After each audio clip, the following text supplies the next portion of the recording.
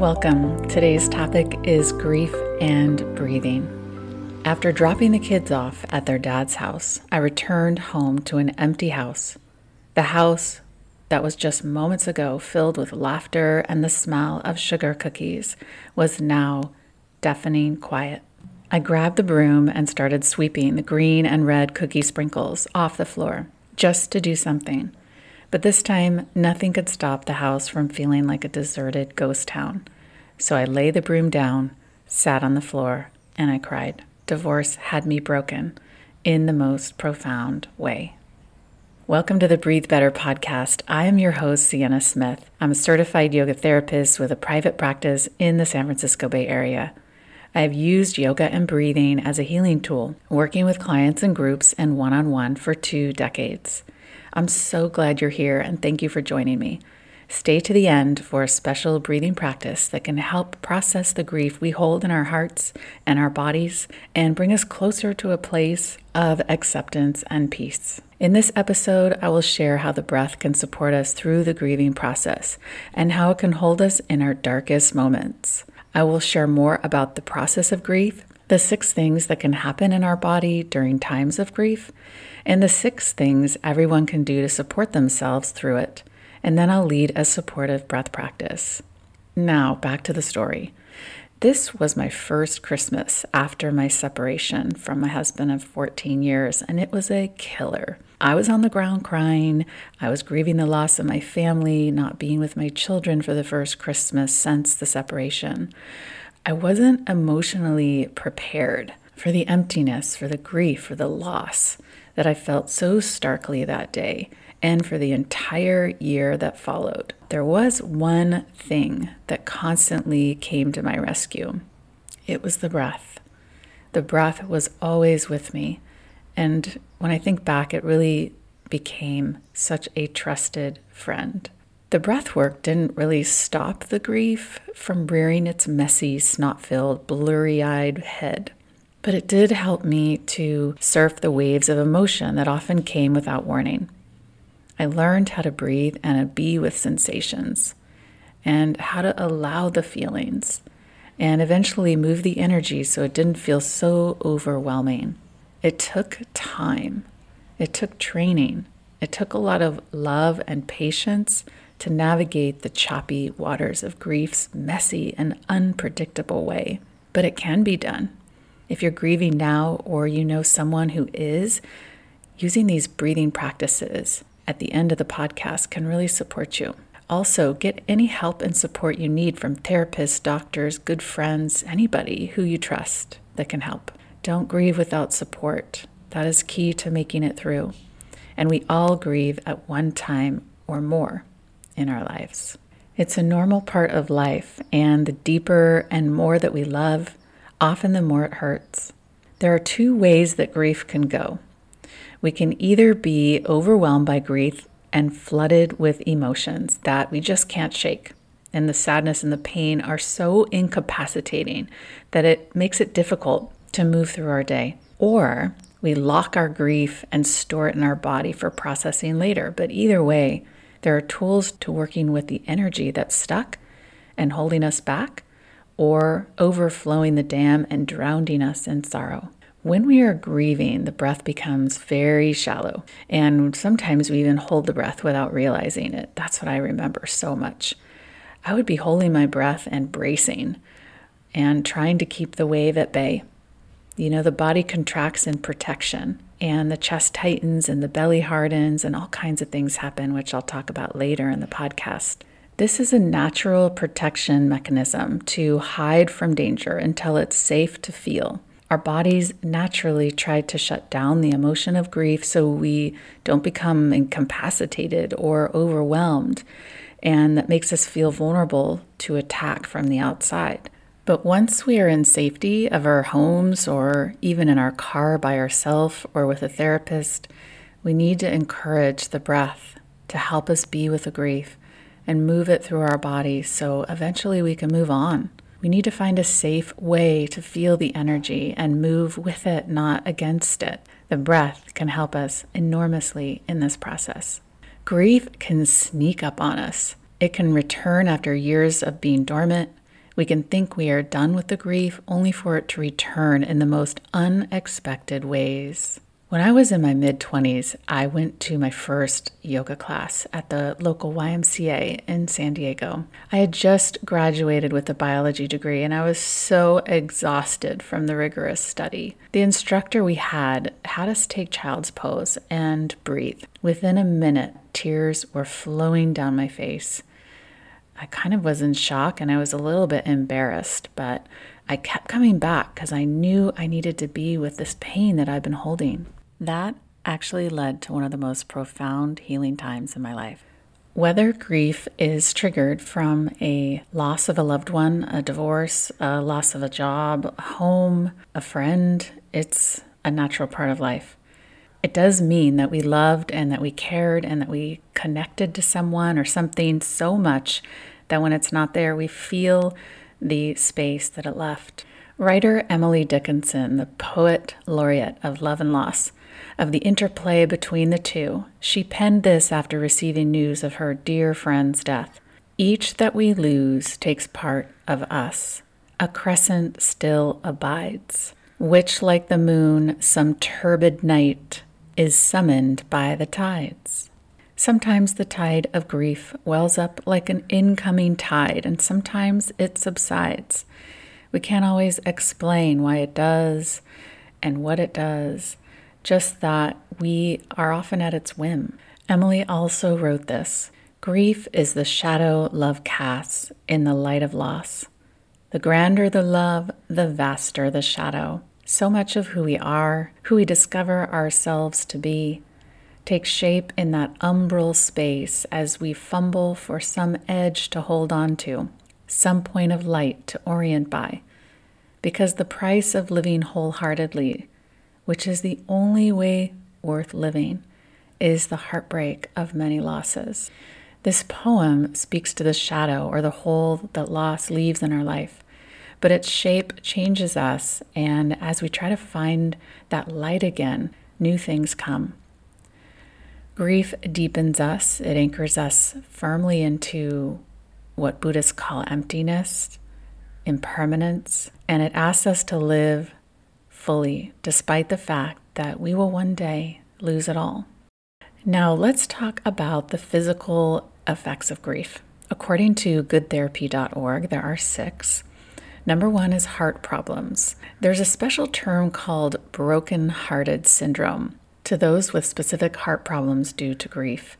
There's a physiological manifestation of broken-hearted syndrome that happens especially after a loss. It's caused by a disruption in the blood being pumped to one section of the heart, and it mimics the effects of a heart attack.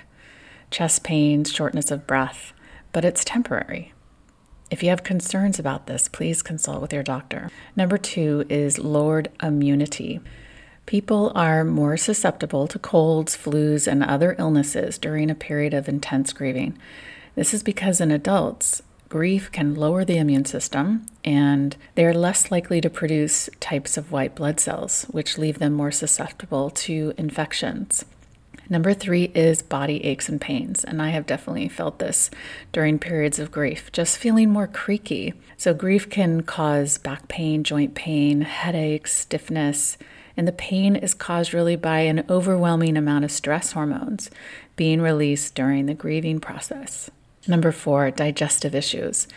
The digestive tract can be irritated more easily during times of grief.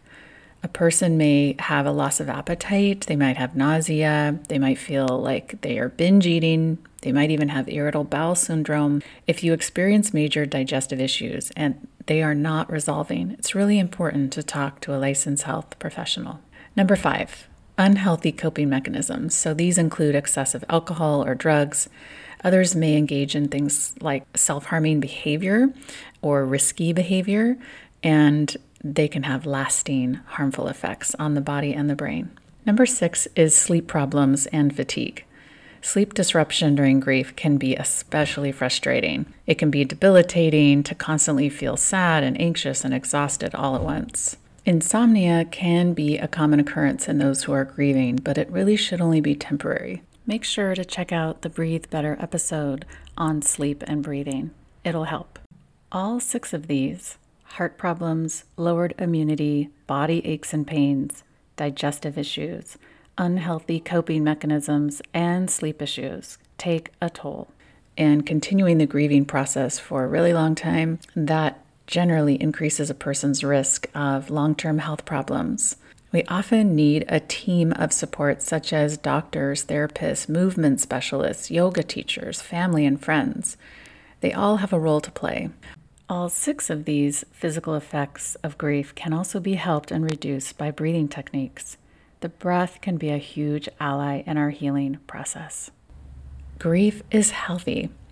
If we don't allow for some energy to come up, it will get locked inside our bodies and ultimately create dis-ease. Here are 6 things we can do to help ourselves move through grief and sadness in a holistic and healthy way. This gives us the best chance at coming through the dark tunnel and out the other side, and really moving on with our life, changed by our experience for the better. Number 1 is eating healthy. And even though that's kind of a no-brainer, people either lose their appetite and don't eat, and if they do eat, they may binge on sugar and caffeine. All those are in effect to really change our emotional state, which when we're grieving, we just really need to feel it and let it move. Number 2 is get good quality sleep. That's critical. And really get that sleep however you can. You might even find yourself needing extra sleep during this time. So if you're struggling to sleep well, you can also listen to my podcast on sleep and breathing. Number 3, lean into acts of kindness.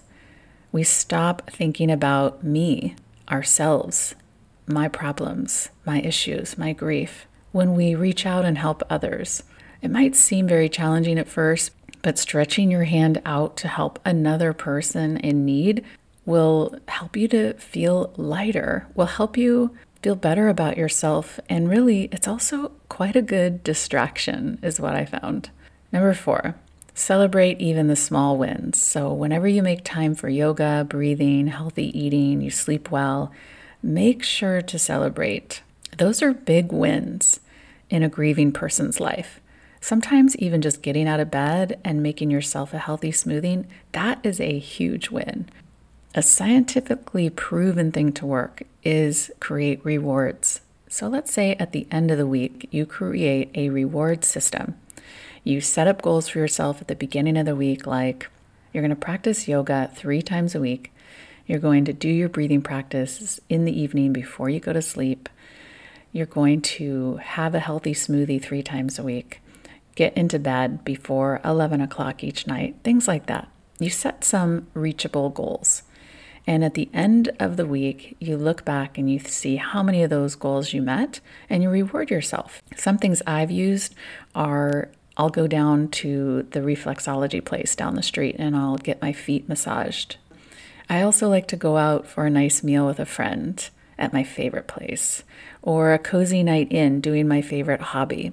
Rewards truly help us keep the promises that we made to ourselves to support ourselves in our own healing process. Plus, it's much more empowering that way. Okay, number 5 is do yoga, get exercise, move your body. This is really key because since grief is often stored in the body, and we know that one physical effect of grief is to stiffen, tighten, contract the body. Moving it's going to get the blood flowing, it's going to release endorphins, it's going to make your whole body feel more open and alive, and you'll just feel more physically strong and capable to deal with whatever you're going through. Number 6 is breathe. This cannot be overstated. Breath work is key when dealing with emotions, as it can smooth out the edges of the uprising energy that keeps us in our body so we don't feel so ungrounded by them. We can name our feelings. We can send them off on each breath. We can watch how the emotions change as the breath continues. No feeling is final. That's a mantra I often repeated to myself as I was breathing. A woman named Valerie shared one time about dealing with her grief. She said, "I sobbed and I wailed myself to sleep, night after night, desperately praying for a solution to my grief and an end to the deeply dark sadness in my soul. I never could have guessed it would come in the form of something as simple as breathing and meditation. Science shows that the breath is powerful enough to change our physiological, our emotional, and our mental states.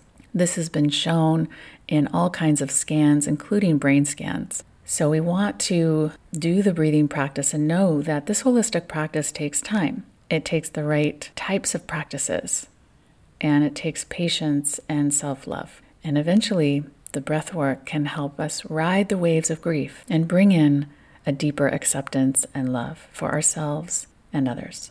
Let's move on to the breathing practice for today. The first one that we'll do is called grief tapping, and then we will soothe our hearts and our nervous system with the wave breath. Let's head into the breathing room. Welcome to the breathing room. I'm Sienna Smith, and I'm going to lead you through two practices that really help with grief and sadness. The first one is called grief tapping, and then we will soothe our hearts and our nervous systems with the wave breath. Grief tapping, we tap our upper chest just underneath the outer edges of the collarbones above the crease of the armpit. This area is called the eyes of the heart. There are a lot of nerves that run through this area, and we are stimulating the stuck energy to move. This area is also known as the grief points. So we'll tap this area for 30 to 40 seconds, and then we'll breathe into this area for 30 to 60 seconds. Then the second breath we'll go into right after, which will be the wave breath. And we'll put one hand on our belly and one hand on our heart, and I'll guide you through when we're there. Let's begin. Sit up nice and tall and close your eyes. Place your hands in your lap or on top of your thighs. Begin to tune into the breath. Feel the breath just as it is. Feel the tenderness, the softness, and your willingness to receive this transmission that the breath is offering you.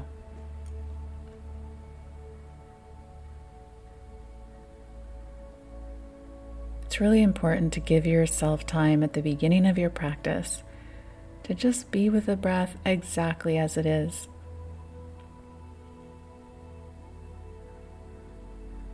Feeling the intelligence of the breath move through the body, trusting it knows exactly what it's doing.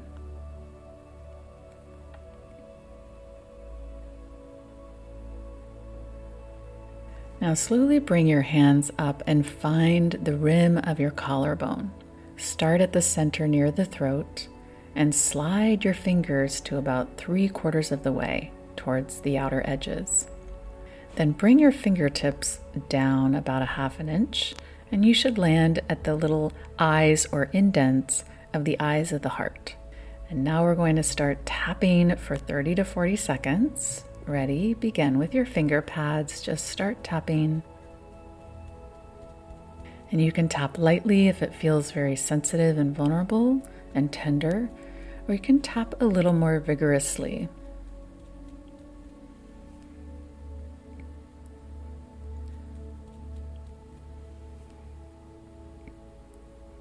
And 5, 4, 3, 2, and 1.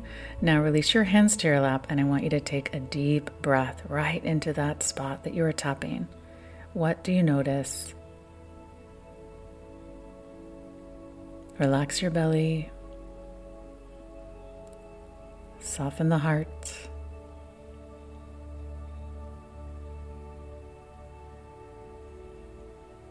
Allow the breath to flow. It knows exactly where to go.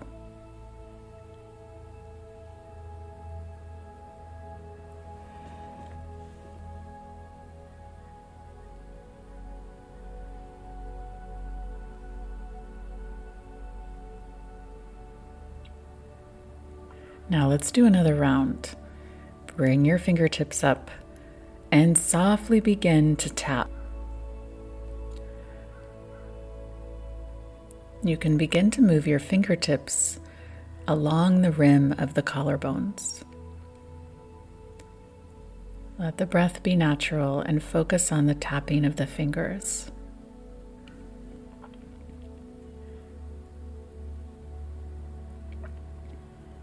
And 5, 4, 3, 2, and 1.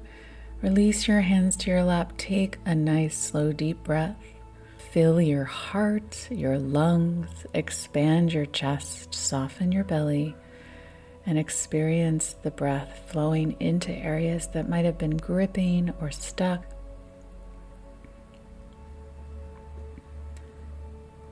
Relax your shoulders. Soften your jaw and your face. Just breathe and feel.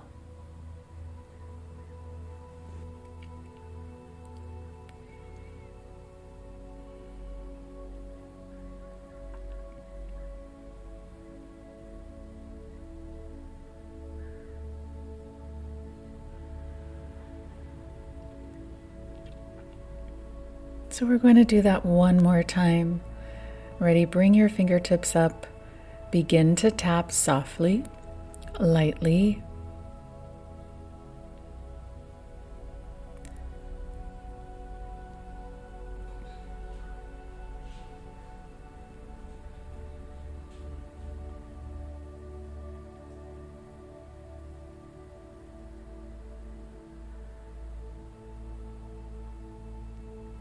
And 5, 4, 3, 2, and 1. Release the hands to the lap. Take a deep breath. Expand the chest. Relax the belly. Soften the eyes. Allow the breath to flow. Any energy or emotions that arise, try to take a step back and watch them flow through you. They will change. If they feel stuck, then don't force your body to open. Just be with the contraction or the resistance or whatever you're noticing. The last thing you want to do is to judge and assess and be harsh with yourself. Your body is your ally. Your breath is your friend. Now let's move into the wave breath. Bring your right hand to your belly and your left hand to your heart.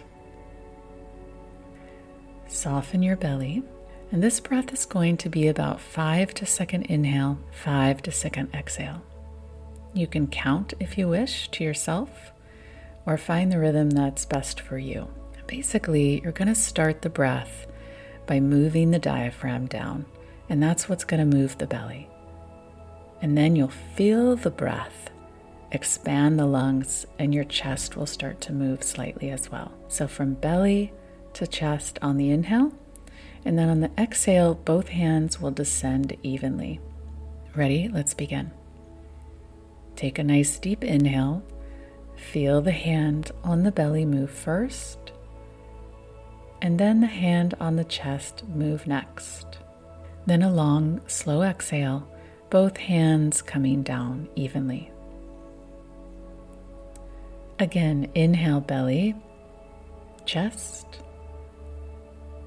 then long, slow exhale. Now, ideally, the belly hand is moving a little bit more than the chest hand.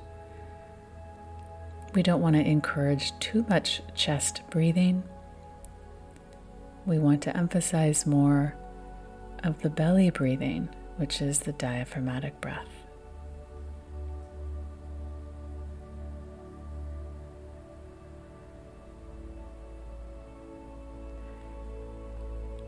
You want the breath to feel like a smooth, even wave. It's coming up from the bottom. It's anchored to the earth. It's spreading out horizontally, and then it's making its way up to the chest and the heart area. And then the exhale is the same length as your shoulders, and your eyes and your jaw relax. See your body as a vessel, filling from the bottom to the top on the inhale, and then draining out slowly.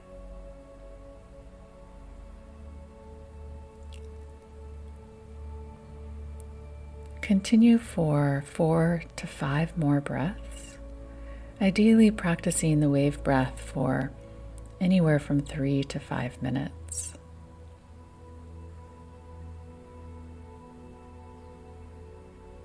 If feelings start to arise, try to stay with your focus on the breath. Let the energy and emotions move through you.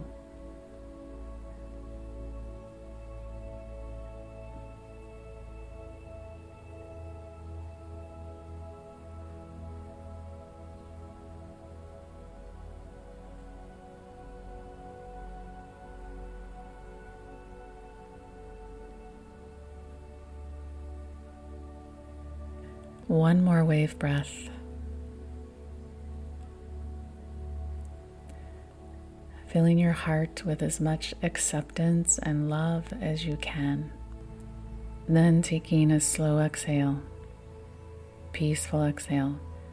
And now release the breathing technique and notice what's happening now. Be curious, open-minded, receptive.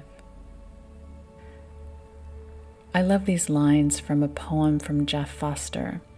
He says, "A new life will be built from today. Out of the rubble of the old, through cleansing tears you awaken. No other past was possible." So as we breathe and make space for a brighter future, we hold ourselves and honor our process in the meantime.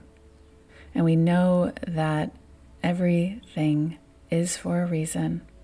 We trust that we can handle and cope with anything that arises.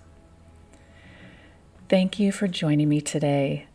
This is the Breathe Better podcast, and I would love for you to join me in my upcoming breathing course, Alleviate Stress and Anxiety in 6 weeks. And the launch is happening really soon. So go to the website, siennasmith.com, and click on Breathing Course. And for being one of my beloved podcast listeners, you're going to get 30% off. So use code BREATHE30, BREATHE 30, and you'll get a discount just for being one of my valued listeners. And I really look forward to seeing you in the next episode. Take care.